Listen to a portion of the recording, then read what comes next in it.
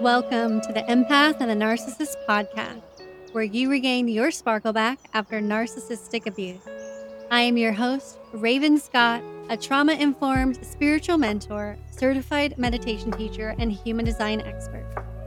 I'm empowering empaths in recovery and healing from narcissistic abuse, childhood trauma through human design, self-care, mindfulness advice, and expert interviews. Subscribe now. This is Season 5, Episode 103, Human Design Profiles Superlative. A more realistic approach to understanding the profile numbers.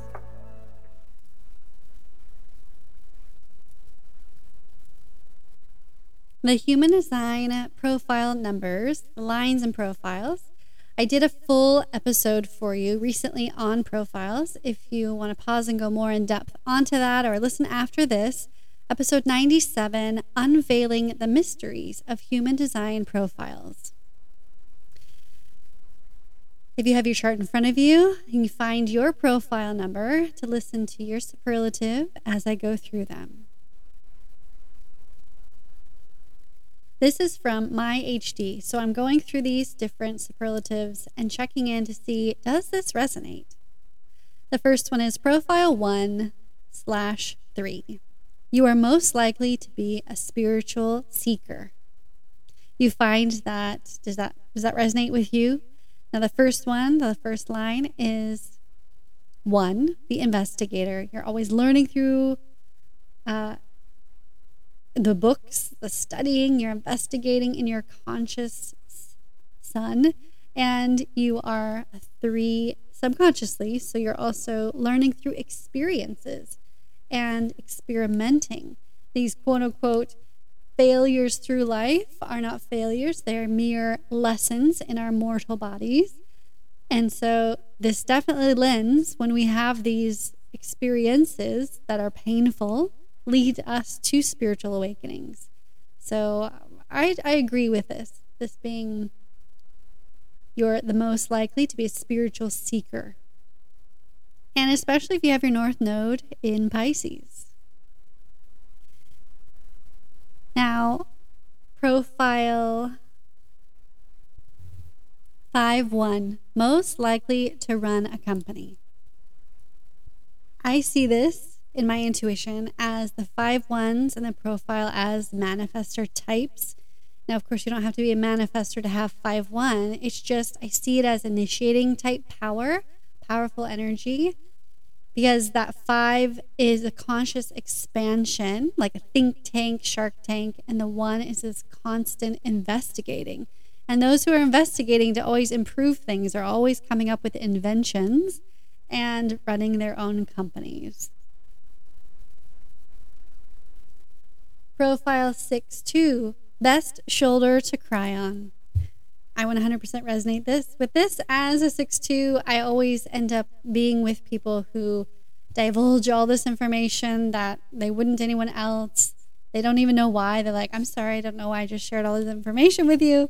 It's just my energy of an aura of holding space for people as a healer with that subconscious line 2, being that hermit, nature lover, healer, empath, and that role model of just, hey, I'm here for you. Like, how can I help you? Profile 3/5, most likable.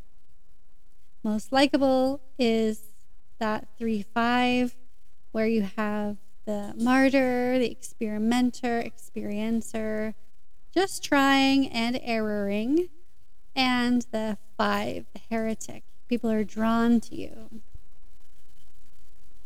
Profile 2/4, most likely to know the answer. You have the hermit always introspecting, and you have that 4 expanding of networks and gaining knowledge from other people. So yeah, they most likely do know the answer. Profile 4/6, most likely to marry childhood sweetheart. 4 is that networker, opportunist, a lifelong friends, and that 6 is the role model. Definitely see that. Let me know if you see that in yourself. Profile 5-2, most likely to change the world. Profile 3-6, most copied. Profile 4-1, most likely to always land on their feet. It's like the MacGyver of the profiles. Profile 6-3, most likely to start a charitable organization. Profile 2-5, most likely to unintentionally change people's lives. Profile 1-4, most likely to listen to 3 podcasts a day. So if you go back into the other episode and listen, you'll be able to piece together the puzzles or just observe in your own patterns and your own self if these resonate with you. How do you know you're on the right path? The healing journey is unique to each person, and it takes one baby step at a time. The truth about narcissists, journal ritual, EFT tapping, mirror work, connect with your healed ancestor, Ho'oponopono prayer, dealing with difficult people meditation, gratitude journal, and human design 101. These are just some of the few tools that I have included in the Empath and Narcissist book, a healing guide with spiritual exercises. I am over here on the other side of the deep, dark cavern abyss that you're facing right now, of the unknown. I'm here waving, cheering you on to take your next right step to the other side. And one of those steps is to educate yourself and gain all the healing tools that have helped me cross my own bridge to the other side and have a life full of abundance and love and peace away from the narcissist. You can find my book on Amazon and listen on Audible today.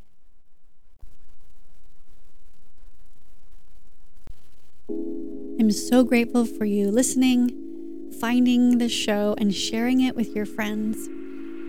It would give a great boost in the heart-centered algorithm to rate and review this podcast if you are enjoying it. Take a screenshot, share it on your socials, share it in a text message to a friend that you know right now needs to be pulled out of the quicksand. And remember, always keep your unique light shining.